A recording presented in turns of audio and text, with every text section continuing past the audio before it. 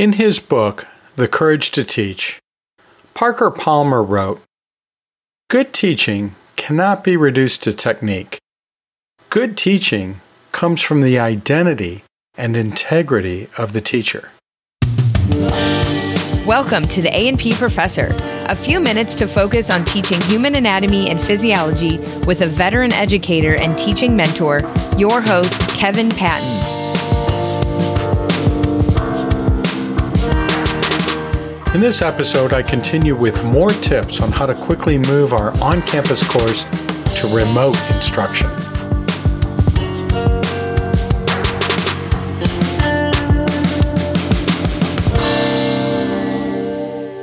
Yep, it's yet another episode focusing on strategies to cope with teaching A&P during the COVID-19 outbreak. This one is the third one. The first one was bonus episode 63B, which I titled Midwinter Winterizing of our A&P course, and which came out a few weeks ago just before things officially hit the fan with this outbreak in the United States. It was sort of a, we better get ready for a pandemic set of planning tips and strategies. And that's still helpful, even now that we're in the thick of things.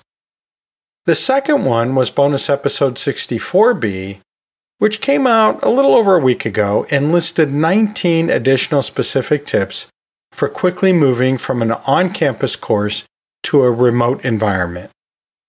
I called that episode Quickly Moving to Remote Delivery, the Musical. And we did have music. A&P teacher and STEM music composer Greg Crowther graciously sang us 3 songs to sing along with. So, yeah, it really was a musical. And now, this third episode, which probably won't be the last. Before I jump into my list of additional tips, I want to clarify a few things. First, you may be listening to this episode way later than when I'm recording this, which means that you are a survivor of the COVID-19 outbreak of 2020. That's great! Congratulations, you made it through! But you might be thinking, there's nothing in these episodes for me. But you'd be wrong. Most, if not all of these tips really can help us in the COVID-19 scenario, but they are also useful for any course, anytime, any place. Second, if you find even one thing in any episode that sparks an idea for your teaching or is helpful in any way, that's a win. Remember Kevin's Law of Professional Development that I first mentioned in the bonus HAPS conference episode way back in 2018? It states that if I learn just one useful thing in a professional development experience, it's worth it. I've been reading and listening to a lot of advice, often from colleagues who have never even taught online before, that, just isn't the best advice in my opinion. So I'm thinking there will be one thing in this episode that will spark a different way of thinking for you. If in fact you do learn just one thing in this episode or in any episode, will you do me a favor and share it with a colleague? Email, social media, singing it off of your balcony, whatever gets it out there to folks that could use the help. They're not flying those advertising blimps anymore, so this is the only way to spread the word. Third, you probably noticed that I've not been providing my usual updates on scientific discoveries in human biology for the last few episodes. Part of the reason is that the big story now, at least that set of stories keeping our attention right now, are about the COVID-19 outbreak. And I guess I could discuss these stories in this podcast, but given the rapidly evolving nature of what we know and what we think we know and what we thought we know, but now we know we didn't know it, and given the lag time between planning an episode, recording an episode, and then getting it all set up for release, whatever I say will be out of date by the time you hear it. So what I'm doing instead is putting the top stories in my Nuzzle newsletter, which is a daily update of up to 10 headlines I've chosen for that day. Just go to nuzzle.com/theapprofessor. Nuzzle is Nuzzel, so nuzzle.com/theapprofessor. And take a look at some of the past issues. If you think it's helpful, then subscribe. It's free, by the way. You just need to put in your email address. And share that newsletter too if you know someone who may be interested. Fourth. This intro is getting longer than I intended. Oh, now wait a minute. Don't tell me you're surprised by that. Okay, the fourth thing that I want to clarify is what experience my tips are based on. I've been teaching A&P in high school, community college, university, and graduate courses since 1981. I've been teaching web-enhanced courses since the 1990s and fully online courses since 2002. Not only have I informally mentored dozens of A&P professors informally, I've taught hundreds of A&P teachers, I guess, in my 8 years of teaching in the Human Anatomy and Physiology Instruction master's degree program. And I transitioned to completely working at home about 7 years ago. I've finally just started to get the hang of it. So given all that, I've made some mistakes. I've made a lot of mistakes, but I've also made some wonderful discoveries. And I hope you can get something out of my experience that can help you. Hey, I have lots of tips to share with you in this episode, so we better get going. A searchable transcript and a captioned audiogram of this episode are funded by AAA, the American Association for Anatomy. You might be looking for images, videos, and other resources right now as we transition to new ways of teaching. If you go to the Resources tab at anatomy.org and select Anatomy Education Resources, you'll find a whole list of very helpful tools that you can use now. That's anatomy.org, then click Resources, then Anatomy Education Resources. In episode 64B, I went through 19 different tips to help us move from an on-campus course to remote instruction. So in this episode, I'm going to pick up there with tip number 20. So tip 20 is keep your lab coat handy. That is, if you remembered to bring it home with you. And if not a lab coat, something else that looks nice, looks professional, that can be quickly thrown on over what you're wearing. And so you can throw it on when you're in your PJs or your sweats. And then when you do that, you're going to look like the professional you are when you're going to do a web meeting with your class, making a video forum, answering a video call from a student or a colleague. It's an easy way to get presentable quickly. But don't wear that medical mask. Besides being unnecessary and kind of scary, hearing impaired students can't follow along easily. And we're going to talk more about accessibility later, but that's something to consider all throughout what we're doing, right? Oh, one other thing related to this, wear pants. You don't want to have to get up from your seat to get something and oops, didn't mean for you to see that. Nope, we have enough trouble to deal with right now. We don't need that. Tip number 21. Teach students web meeting and webinar skills. Now later in this episode, I'm going to chat a bit about whether we even want to do much of this anyway. But I think we're probably going to want to consider doing some of it.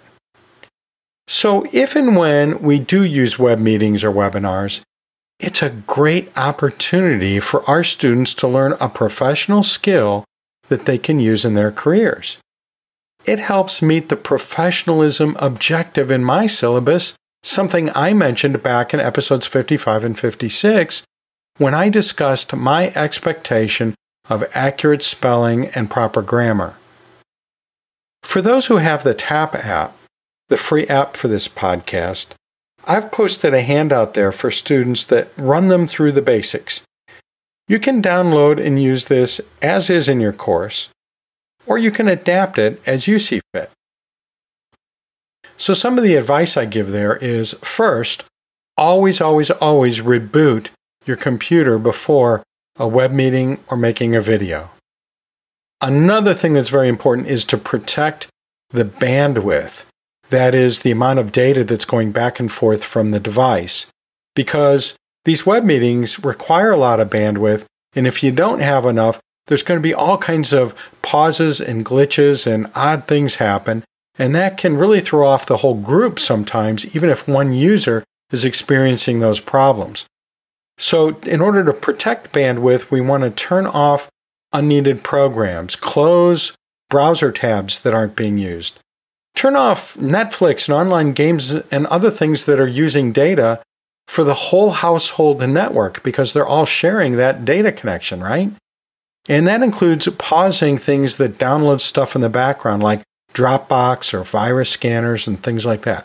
So you turn those off temporarily while the meeting is going on, then turn them back on afterwards. Also, have your students wear earbuds or headphones.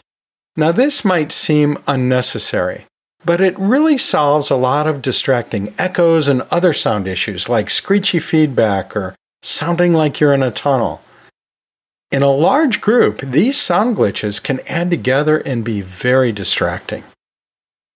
Also, I recommend that my students resolve any issues that they have, anything that's not working, resolve that outside of the web meeting itself. That is, after it's over. Now, there's some steps they can take I'll mention in a minute where they can avoid having those problems ahead of time.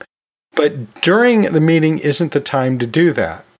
It's sort of like if you're giving a lecture in a face-to-face class and a student, has trouble with, a page falling out of their textbook or something, or their pen isn't working.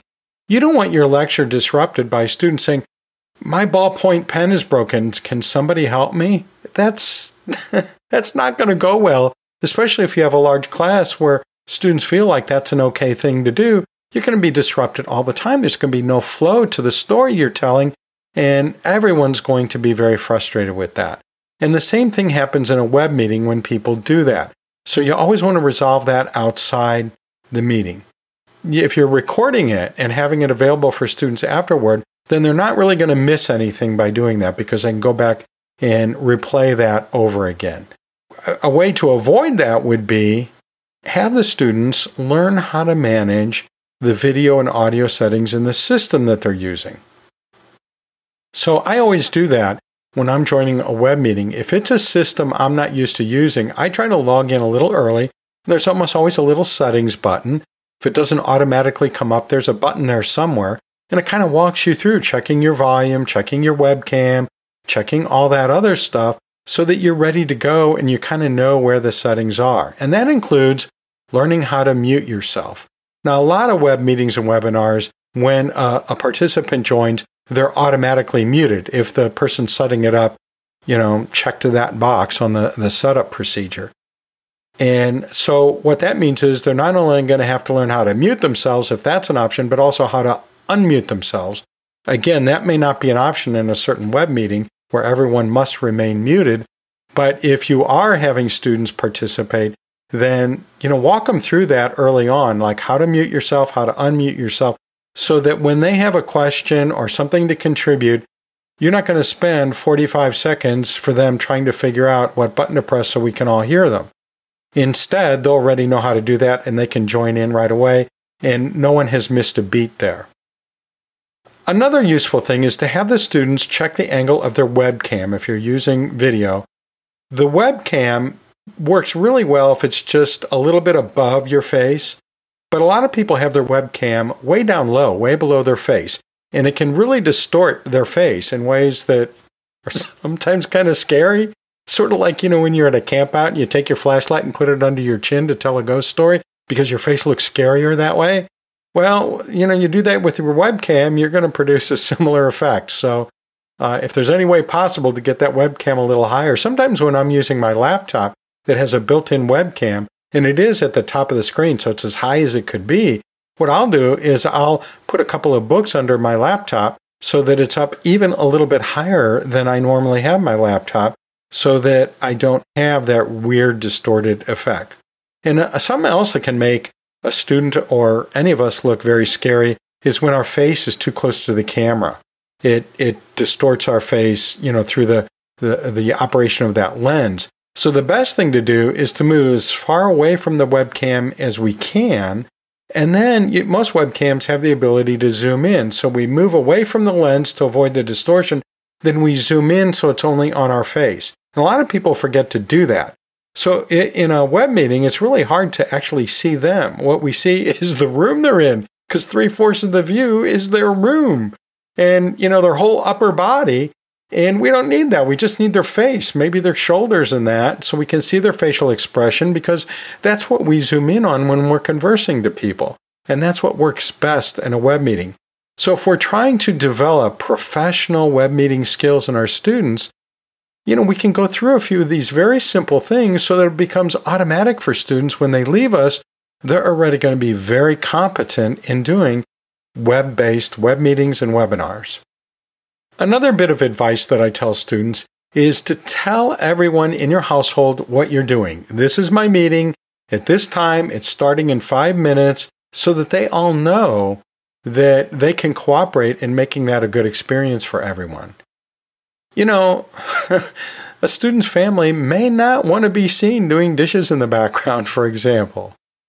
One tip I heard that can really help with this is that if you do have other folks who could accidentally walk into the shot on the webcam, put some masking tape marks on the floor or some other kind of signal to serve as a boundary that they shouldn't enter if they don't want to be seen by everybody else in the class.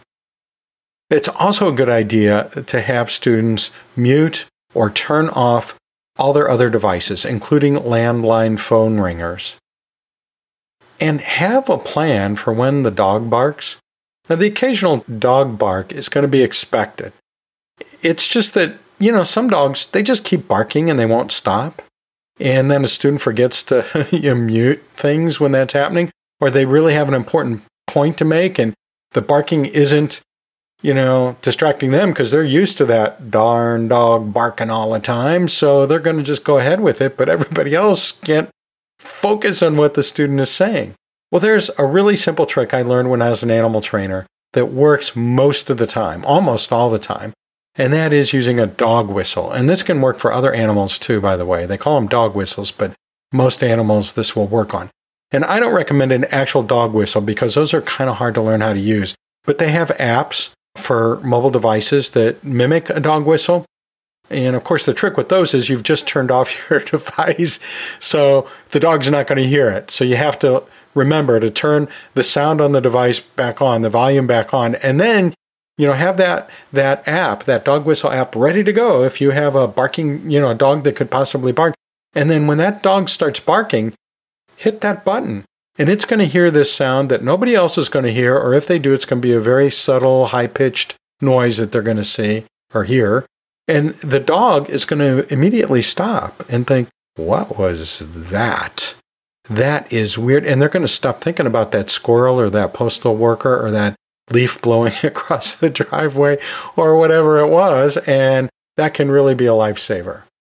So, no, not all is lost if a student's kid walks behind them while they're, talking to the class, or a dog barks at the squirrel. We're all just doing what we can do under difficult circumstances, right? But, I think the more professionalism that we can bring to this, the better it's going to go in so many ways. Now, moving on to tip number 22. It's kind of a reflection of tip number 21, because this one is, we too need to learn our web meeting and webinar skills. We need to go a little bit beyond what the students are doing, I think. In my opinion, I want to come across as the professional that they want to model. I want to look like I know what I'm doing as far as possible. Now, I can't always do that because, number one, I don't always know what I'm doing. I mean, that's just part of being Kevin, and it's part of being any of us, right? Is we don't always know what we're doing. And that's going to be especially true under these particular circumstances. And that's okay. That's fine. But I don't want to just give up on looking professional and appearing to know what I'm doing. I still want to work at that. And so one thing that I really like to work on is having decent sound. And there's several reasons for that. Some of our students are going to be hearing impaired. A lot of our students are going to be listening on equipment that just isn't really great. I mean, they're not going to have great speakers or great earbuds or whatever. And they might have a lot of distractions going on in the background, a lot of noise going on in the background and so on that's leaking through into their earbuds. And so, it's, the better our sound can be on our end, the better it is for everyone. And then we can be that model of professionalism for our students as well. It's okay to be sloppy. It's an emergency situation after all. And we do want to come across as our real selves, not suddenly sounding like a new graduate from the Broadcasting Academy. But we don't want to come across as totally clueless about proper technique. And most importantly, we don't want to be any more annoying to students than we already are, intruding into their warm and safe homes to talk about anatomy and physiology. So it's even more important for us to use headphones and earbuds than for our students, because that's going to enhance the sound quality by preventing echoes and other problems. And it's especially important for us to think about our background and make sure it's not too distracting or even embarrassing. If you're sitting in front of your bookshelves, you might want to double check and make sure that you don't have any books there that your students are going to question you about, or that somebody else in your household has stuck on the bookshelf as a really funny practical joke. Double check that, because that could really turn out to be a problem for you. And I'll talk more about the workspace later, but think about the background you're going to be using for video-related stuff.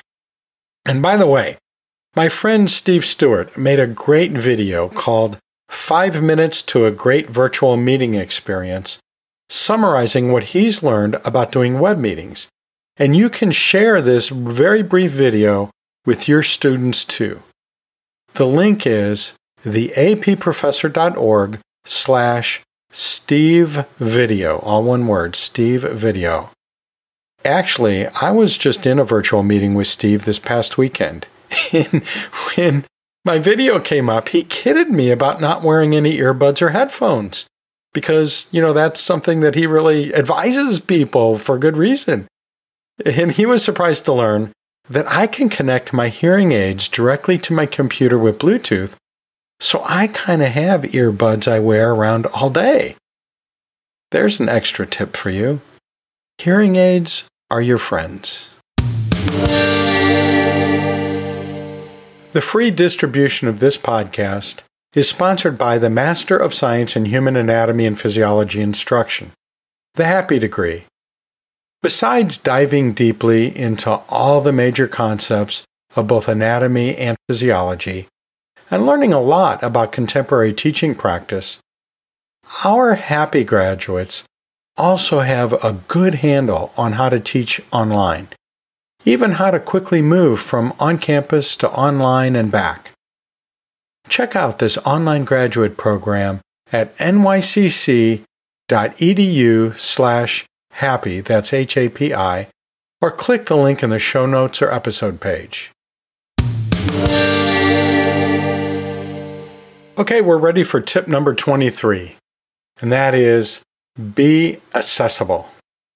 That is, be present. This is the first thing I learned when starting to teach online many years ago. When you're in a classroom, being present is kind of easy. But in a distance course, I have to work at it in a different way.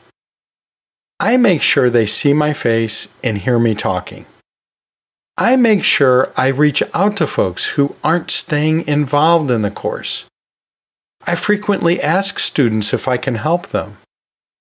I'm kind of like the guy in Home Depot on a slow day, asking random folks if they can be helped.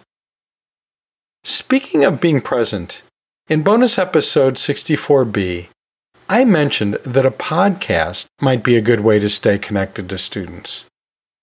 Well, I mentioned this to my friend Dave Jackson, a former teacher and an award-winning podcaster who runs something called the School of Podcasting. And he put together a 20-minute video that can get you up and running with a professional-sounding podcast right away. He took all the essential how-to steps and he clearly lays them out in the video. The link to get there is the approfessor.org/SOP video. That's SOP for School of Podcasting. So it's the approfessor.org/SOP video.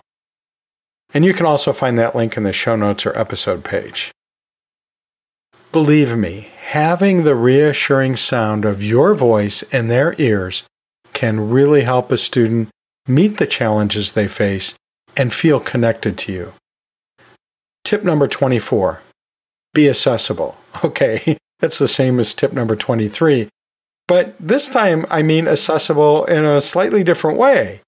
I mean, don't forget about accessibility issues. Students who have special needs are going to be especially hard hit by our quick and dirty emergency efforts. So let's do what we can to think about them from the start. For example, consider captioning or transcripting our videos. Now, some meeting software like Google Hangouts Meet provide real-time captioning as you or anyone in the meeting speaks. Like any of these automatic transcribers, it's not very accurate, especially when using terms like carbaminohemoglobin. Okay, maybe that one would work okay, because the AI system probably loves the term carbaminohemoglobin as much as I do. But other terms that we use in teaching A&P are likely to get mangled pretty badly. Actually, this can provide for some needed comic relief, but it can also be a barrier. So it's probably best to get a good transcription out there afterward if a recording of the meeting is to be made available for later study. Now, if you're linking to external resources, consider their accessibility characteristics as well. The most frequent kind of accommodation that I'm asked to provide in my courses, by far, is that constellation of things that affect test taking. These kinds of needs include extended time on tests, a quiet test environment, use of a calculator, stuff like that. Now, I've never had to do anything about that because all my students have unlimited time for tests and are taking them at home with access to books, internet, calculators, or whatever they want to use. Admittedly, I found this approach hard to wrap my head around at first, but I've been doing it this way since, 2002, which I mentioned earlier, and it works great. Really, trust me, it works great. And even if you don't trust me, this is an emergency, so why not? The thing I've learned about accommodating for special needs is that often it makes my instructional resources even more useful for all students, even those who don't need any kind of accommodation. Tip number 25. Think about faces, but not too much. Way back in episode 50, called Connecting in the Distance Course Special, I talked about how important it is in a distance course for both us and our students to put our faces on our learning management system accounts, our profiles, so that social part of our brain that connects faces to people can click in and help us feel more connected to each other. Likewise, I think that at least the teacher should take every opportunity to have their face, either as a still or even better as a little video talking head, to resources and messages that we're sending out to students. But I think a lot of us have this mindset that if we or our students are used to face-to-face interactions, we must try to replicate that when moving online. I think that's a big mistake based on my experience. Why is this a mistake? Well, first, it forces students whose lives may not be able to follow a precise schedule to be in front of their webcam or at least on their device at a certain time. Second, not everyone wants to be seen on camera or heard by voice, or both. They can't help it in an on-campus course, even though it may be a great burden for them. But in an online course, where they're expected to be in a video chat or webinar and participate, this could be a big, big hurdle. Now, you and I have had a chance to get over our stage fright as teachers. But even for many neurotypical people, this can be paralyzing. Even for folks like us who are used to it, may still fret a bit about how our face looks at the moment. I, for one, always have to check for pizza sauce stains on my shirt and try to rub off at least some of that layer of pet hair on my sweater. But I know several students on the autism spectrum, for example, who will take a failing grade on an assignment that requires audio or video rather than have to participate. Now, it's hard for me to wrap my head around that, but I've had one of them describe it as if we're asking them to jump off a skyscraper. They just cannot do it. Also consider that some, possibly many of our students are going to be sick. If they're participating at all, they may be doing so from bed and not looking their best. And maybe they can't even stay with us for more than a few minutes at a time. And they may not be able to talk because they're having difficulty breathing. Another reason that this is a mistake, I think, is that we're not trying to replicate face-to-face experience. We will not be successful online if we continue to think that way. It's a whole different thing. And yeah, that's a hard thing to get used to. And I know you're not believing me right now. I can hear that from where I am. I can hear that. But you'll come around. I eventually did. I'm just trying to save you some time, effort, and heartache right now. It turns out that relying a lot on discussion forums with just a sprinkling of faces works really well. Think of face-to-face interaction as a seasoning, not the main dish. Tip number 26. Help students navigate campus-wide changes and community resources. Like we are, students are going to be overwhelmed by this situation. And they're going to wonder, how do I get access to library materials? How do I get access to tutors and other resources in the tutoring center? Well, how am I going to do my academic counseling for the next semester or trimester? What about personal counseling? I bet there's an even greater need for that right now compared to before, and there already was a great need for that. And many schools provide at least, referrals to personal counseling. How are they going to do that? What about health resources? Again, especially now. What kind of referrals or advice is the college giving for that? So keep up with how that's all working. And I know that they're disseminating that information directly to students, but come on, you and I have been doing this for a while, and we know that students always don't look where they're supposed to be looking. They come to the person who represents the college for them, that is us. They come to us for those answers. And so if we have them ready to go, maybe linked on our website, but also ready to point them to it, it's going to work better for everyone. Marketing support for this podcast is provided by HAPS, the Human Anatomy and Physiology Society, promoting excellence in the teaching of human anatomy and physiology for over 30 years. Of course, the 2020 HAPS conference in Ottawa had to be canceled. But you know what? There are all kinds of regional conferences coming up later on. I've been to a lot of these, and they're amazing. You want to know more? Go visit HAPS at theapprofessor.org/HAPS. That's HAPS. Moving along here, I have tip number 27, which is even less is even more. Now, I mentioned this idea of less is more in bonus episode 64B. But I really mean it this time. And I'm going to take it a step further and emphasize that even less is even more, because Yeah, I know, it's hard to let go. One thing I'm suggesting is to take that beautiful new remote course that you've just built and slash everything in half. Remove at least half, if not more. Really. In one online course I did quite a while ago, I had a weekly discussion and 2 weekly assignments. It was perfect.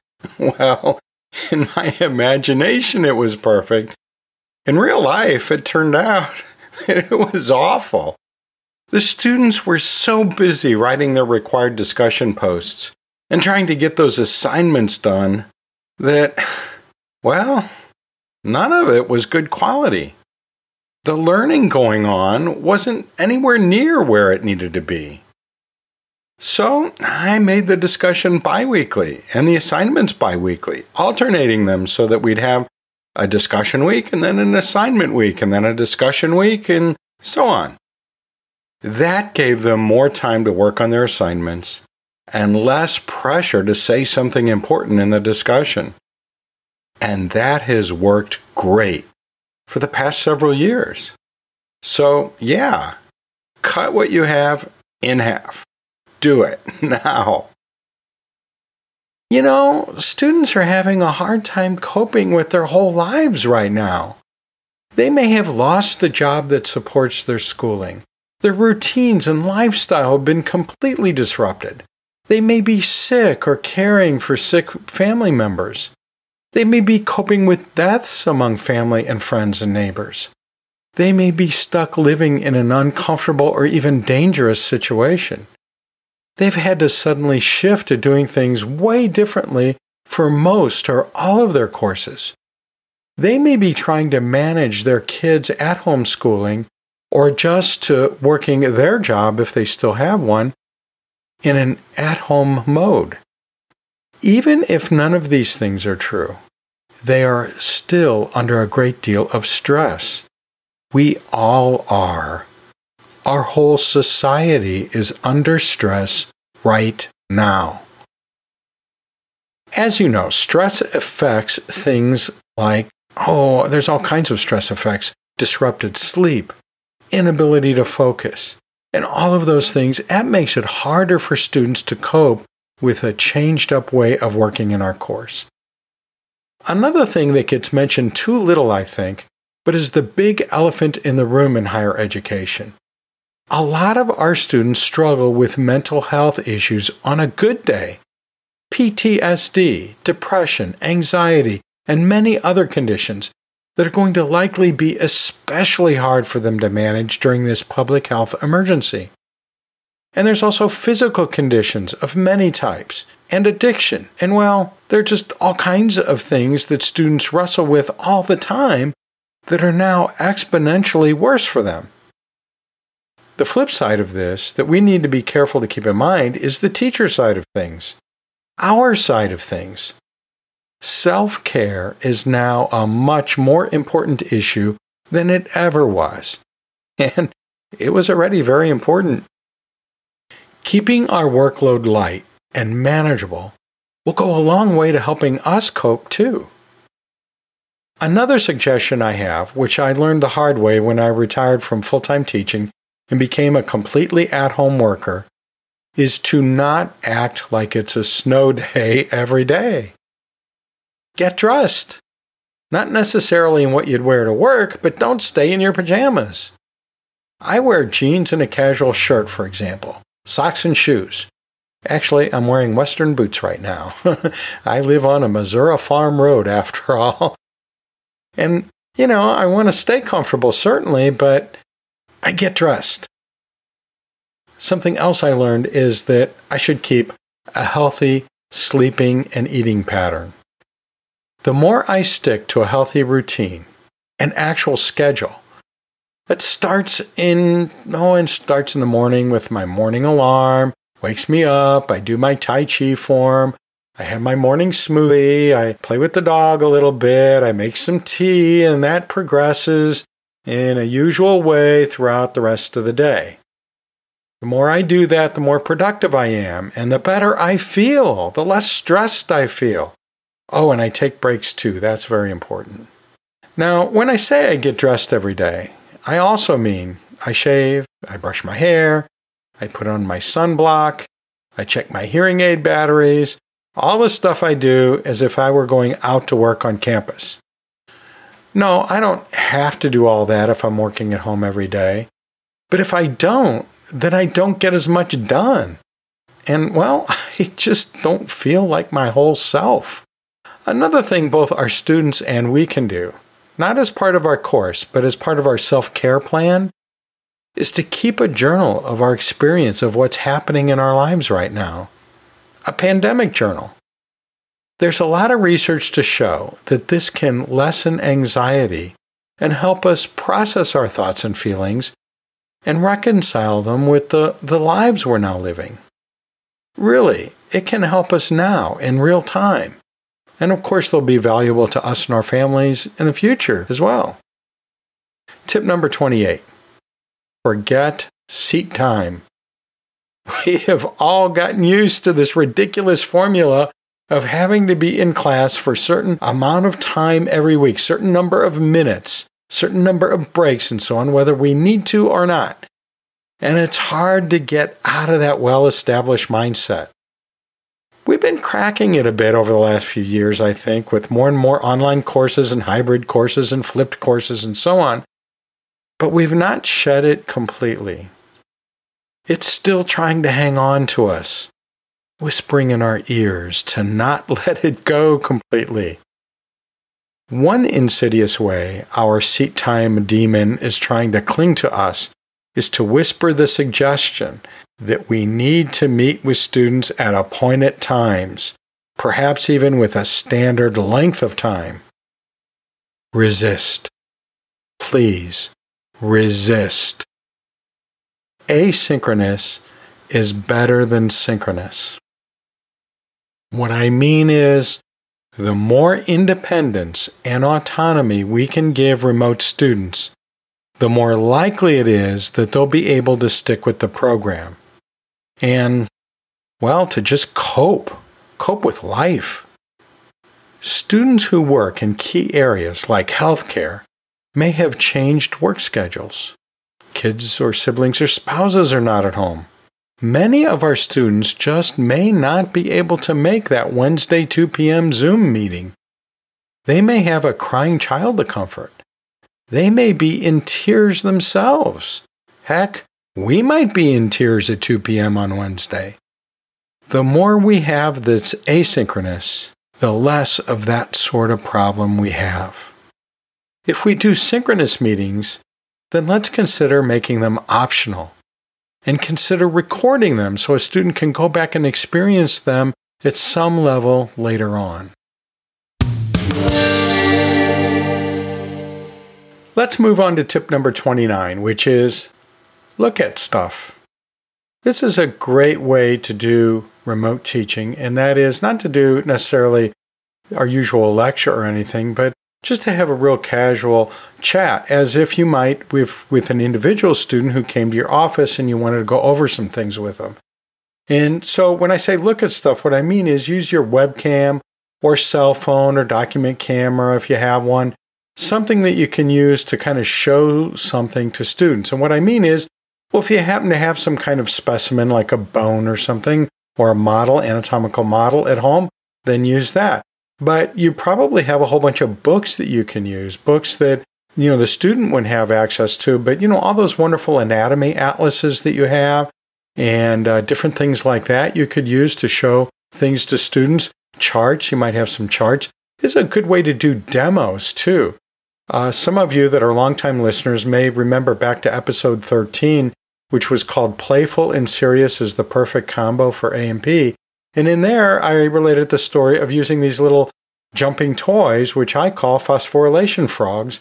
And it's just a wild and crazy time we have trying to catch up with these frogs that, we set them down, they pop up, and we set them down, we pop up. And that kind of, it kind of models what's happening in our cells with ATP. And, we put energy into them to phosphorylate them, and then that phosphate pops off. And then we use energy to put it back on, then it pops off. And And so, that would be something that would be kind of fun to do. And the crazier it gets and the more things go haywire in a demonstration like that, even if it's on a webcam, can really draw students in and make things memorable for them. Now, if you're not going to, be using your webcam, and some people have more than one webcam in their household, and you can, try to figure out how to get both of them going at the same time. But another thing you can do is use your mobile device as sort of a second camera and actually sign in as a separate user. So you would sign into your class as if you were another student or another instructor. And so really you're up there twice if it's a video meeting, like a Zoom meeting, for example, or Google Hangouts Meet or something like that. And what you can do then is, you can use a bracket or selfie stick or tripod or something or not.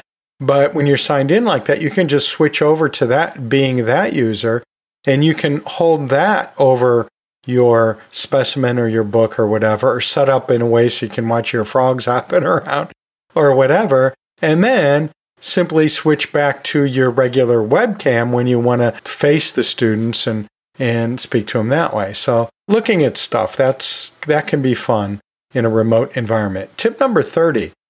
Try to stay inside your learning management system. And what I mean by that is try not to have too many online places that students have to go that are outside your learning management system. And oh boy, I learned this the hard way. I had all kinds of wonderful things. I remember in this one course, all kinds of wonderful places they could do and all kinds of wonderful things they could do there. And the students just had a hard time with it because they just had a hard time figuring out when and where they were supposed to go. They had multiple logins to deal with, multiple passwords to deal with. It was a mess. So yeah, there's lots of stuff out there, some of it even free, good, great stuff out there. But try to find a way to make the access to that inside your learning management system, so that there's one place where they go for everything. Now, I know that these days you can't always do that, but make an effort to do that. The more of that you can do, the better it's going to go for everyone. Trust me. Tip number 31. Use audio and video feedback. What I mean by that is many learning management systems have a feature where when you're responding to a student by a student message or in the grading module or something like that, you have the ability to either record an audio or sometimes even record a video response. If you're having a student who you really think you need to, offer some of that connectivity, that being present to, then that would be an option. You do want to kind of double check and see, what are the student preferences and what accessibility issues do the individual students have? So that might kind of temper how much of that you do. And when you do it, I suggest keeping it brief as you possibly can, because students are going to turn you off partway if it's too long. Even if it's specifically to them, they may just not be able to pay attention that long with all this stress going on and other kinds of things going on. But even under normal circumstances, that's not a good idea to make it lengthy. I suggest to be very, very, very careful about asking for video and audio from your students. So a moment ago, I was talking about providing video or audio feedback to them, but I don't know if you want them to do that with you. If you do, be very careful, because otherwise you could end up with hours and hours of rambling video or audio messages that you have to get through. And you have other things to do. This is not good for mental health. Trust me. So be careful with that. It's not a bad thing to do. It's actually a great thing to do, but be careful. Tip number 32. Have a snippet library. Now, in past episodes, I've recommended keeping a collection of helpful feedback in the form of a list of snippets that we can cut and paste as needed when we're giving student feedback. And that means either on an assignment or, responding to a message or whatever. And that allows us to give students a lot of good information and maybe even some gentle correction without taking up a lot of our time writing similar comments over and over on each student assignment.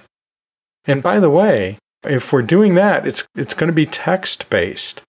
And so this is another reason to limit the amount of video and audio you do, because if that becomes the expectation of what you always do, oh man, that's really going to add a lot of time onto your day, whereas using these snippets cuts a lot of time out of your day.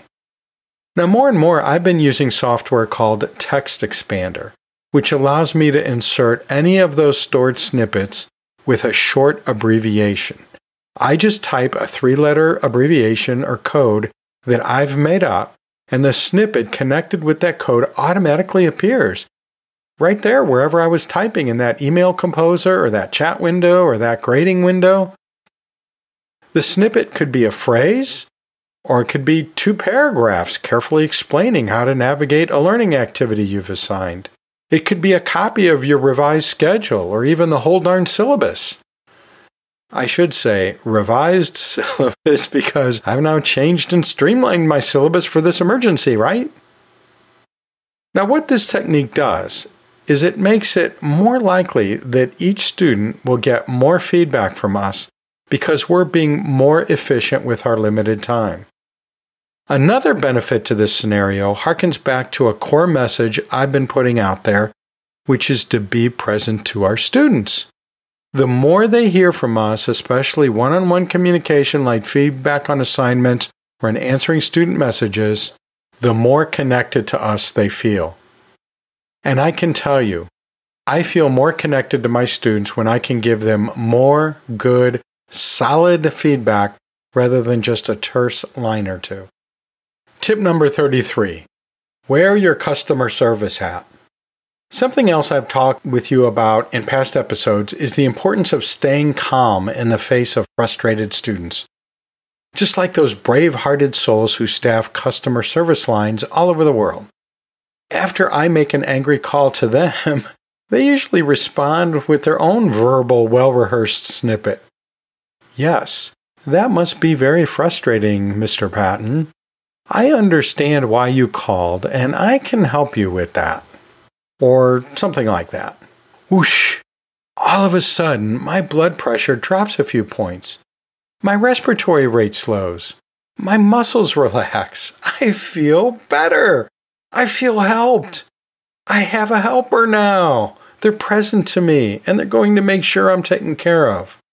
I find that this has been the most productive way to handle student frustration. That is, with calmness and kindness. Now, wait a minute. I need to clarify that. What I really mean is the appearance of calmness and kindness. I can't tell you the number of times I've written a snippy, snarky response to a student. A response that could easily be read as very condescending, I'm ashamed to admit. The key is that even though I write it, I always let it sit there for a moment, or 2, or 10. Then I usually delete that part and use my customer service voice to be calm and kind and to actually help them overcome their obstacle. Even if it could have been avoided or it was a result of inattention, I help them work through it. And you know what? The more I practice putting on that calmness and kindness, the more it becomes part of who I am. So I'm going to keep doing it. It helps me and it helps my students. Tip number 34, open an office. Wait a minute, we're not supposed to do that. We're supposed to stay home, right? What I mean is set up a designated workspace if possible, even if it's just a corner of a room.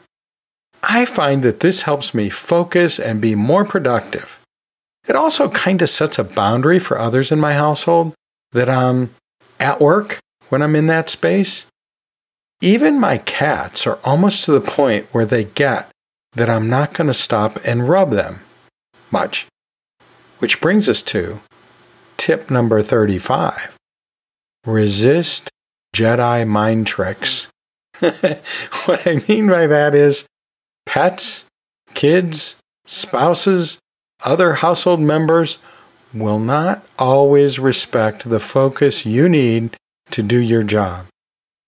And I've found a few simple tricks that help a little bit. None of them are perfect, but one is door signs. I do have a separate room that I work in, and it's one that's accessible to anyone. And so it's sort of an open invitation to stop in and say hi to Dad, or, hey, what do we want to do about dinner tonight, and things like that.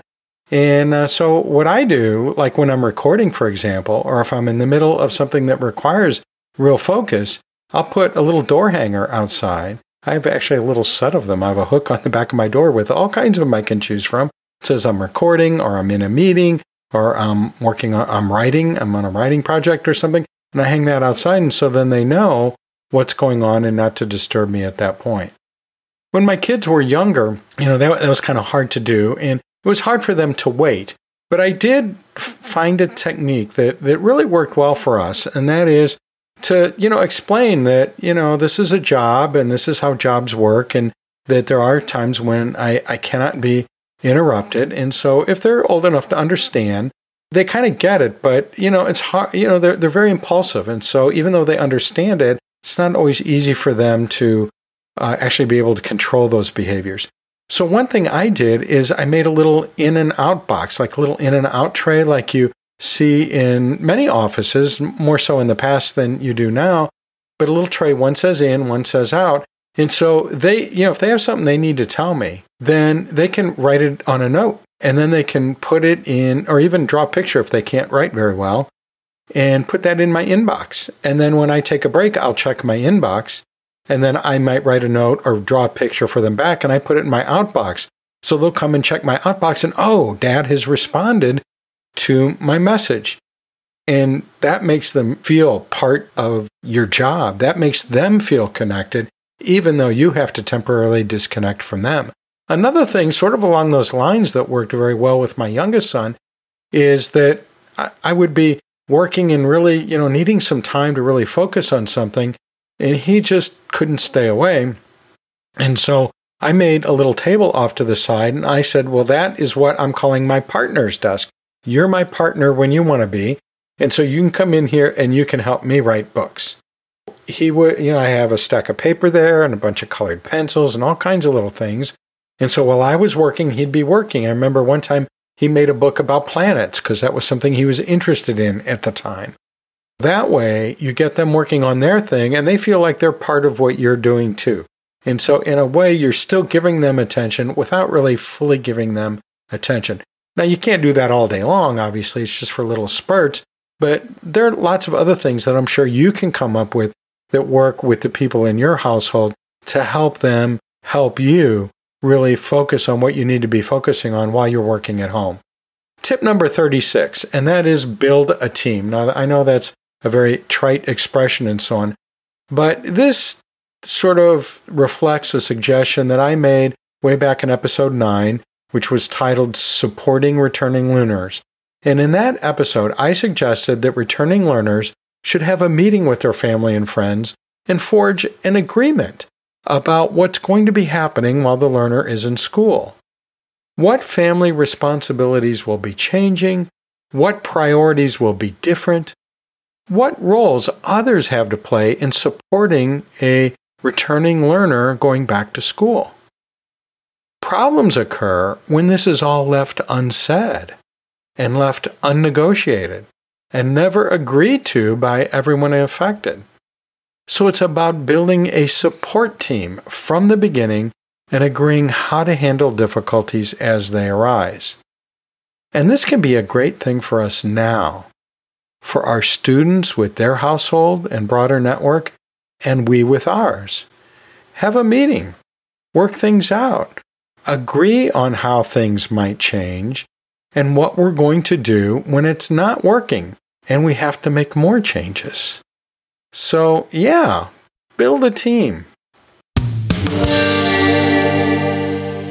Tip number 37, face the lion. Regular listeners know that I happen to know something about dealing with lions. I've encountered them as a zookeeper, as an apprentice lion tamer, and as a study safari leader. And I've learned that in an encounter with a lion, don't try to run and hide. You don't ignore the threat. What do? You face the lion. Students want to talk about this pandemic. They want to talk about every aspect of it, not just the human biology part or the public health part, but all of it. The social, political, emotional, and economic aspects too. I think we should let them. As teachers, I think that's kind of our role and responsibility to facilitate that. After all, we might be the only person they know with the scientific training and knowledge to help them sort through what they've been hearing. I'm not saying we should spend a lot of time on that. What I'm saying is we shouldn't just automatically shut it down. Because we have homeostasis or cardiovascular anatomy to talk about, or maybe even, yes, carbaminohemoglobin. Probably a good way to manage this is to give it a bit of time. Let it play out at least a little bit, and then move on to what you wanted to focus on. Now, at first, there's going to be a lot. Or like when there's a big change in the course of the pandemic, or when some other big news happens. But, eventually try to taper it down after that, so you're not spending a lot of time on it every time you're meeting with students. So it'll be a lot at first, less later on, I think. Facing the lion that is threatening us all, acknowledging its existence and the danger it poses, can help diffuse anxiety, at least a little, which will then allow us to move on to other thoughts. Tip number 38, cross disciplines. The COVID-19 outbreak, that lion lurking in the bushes, can, of course, be used to help us teach principles of anatomy and physiology. And that might be a good way to rein in some of that anxious chatter and questioning and help bring it back to what we want to accomplish in our course. But I think there's another opportunity to take with this, and that is embracing the idea of crossing disciplines to see science and public health intersect with concepts in psychology and sociology and history and athletics and fitness and politics and economics and business and even art and literature. I've mentioned in the past that I always start my A&P course with a brief discussion of the interaction of science and society, and that I continue that as one of my minor themes throughout the course. There's a lot of evidence that this kind of interdisciplinary approach can really help students understand the core concepts of our course more deeply by showing them how they fit into the whole wide world of ideas. Now here's that awful lion of a pandemic bringing us at least one useful gift hidden inside that danger and that grief, an opportunity to learn something powerful. Tip number 39. I am not alone. We're all doing this. I know it doesn't feel that way sometimes because each of us is in our own home. And please stay there.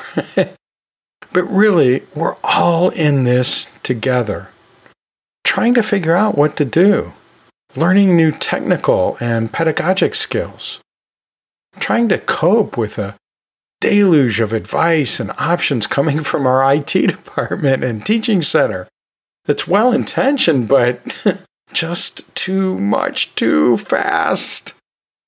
Friends, let's continue being there for each other, and let's keep taking care of each other.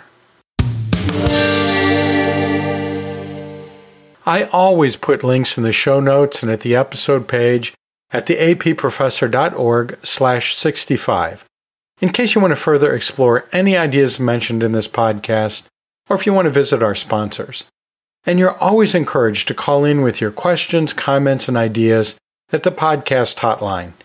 That's 1-833-LION-DEN or 1-833-546-6336. or send a recording or written message to podcast@theapprofessor.org. I'd love to hear your tips and ideas and experiences during this outbreak. And you know what? So would everyone else. And please, don't forget to share this episode with your friends and colleagues. Do it now while you're thinking about it. Direct them to theapprofessor.org/65. I'll see you down the road.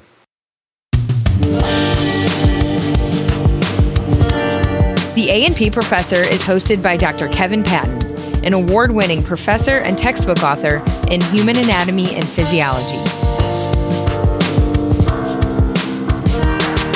This podcast is now available without a prescription.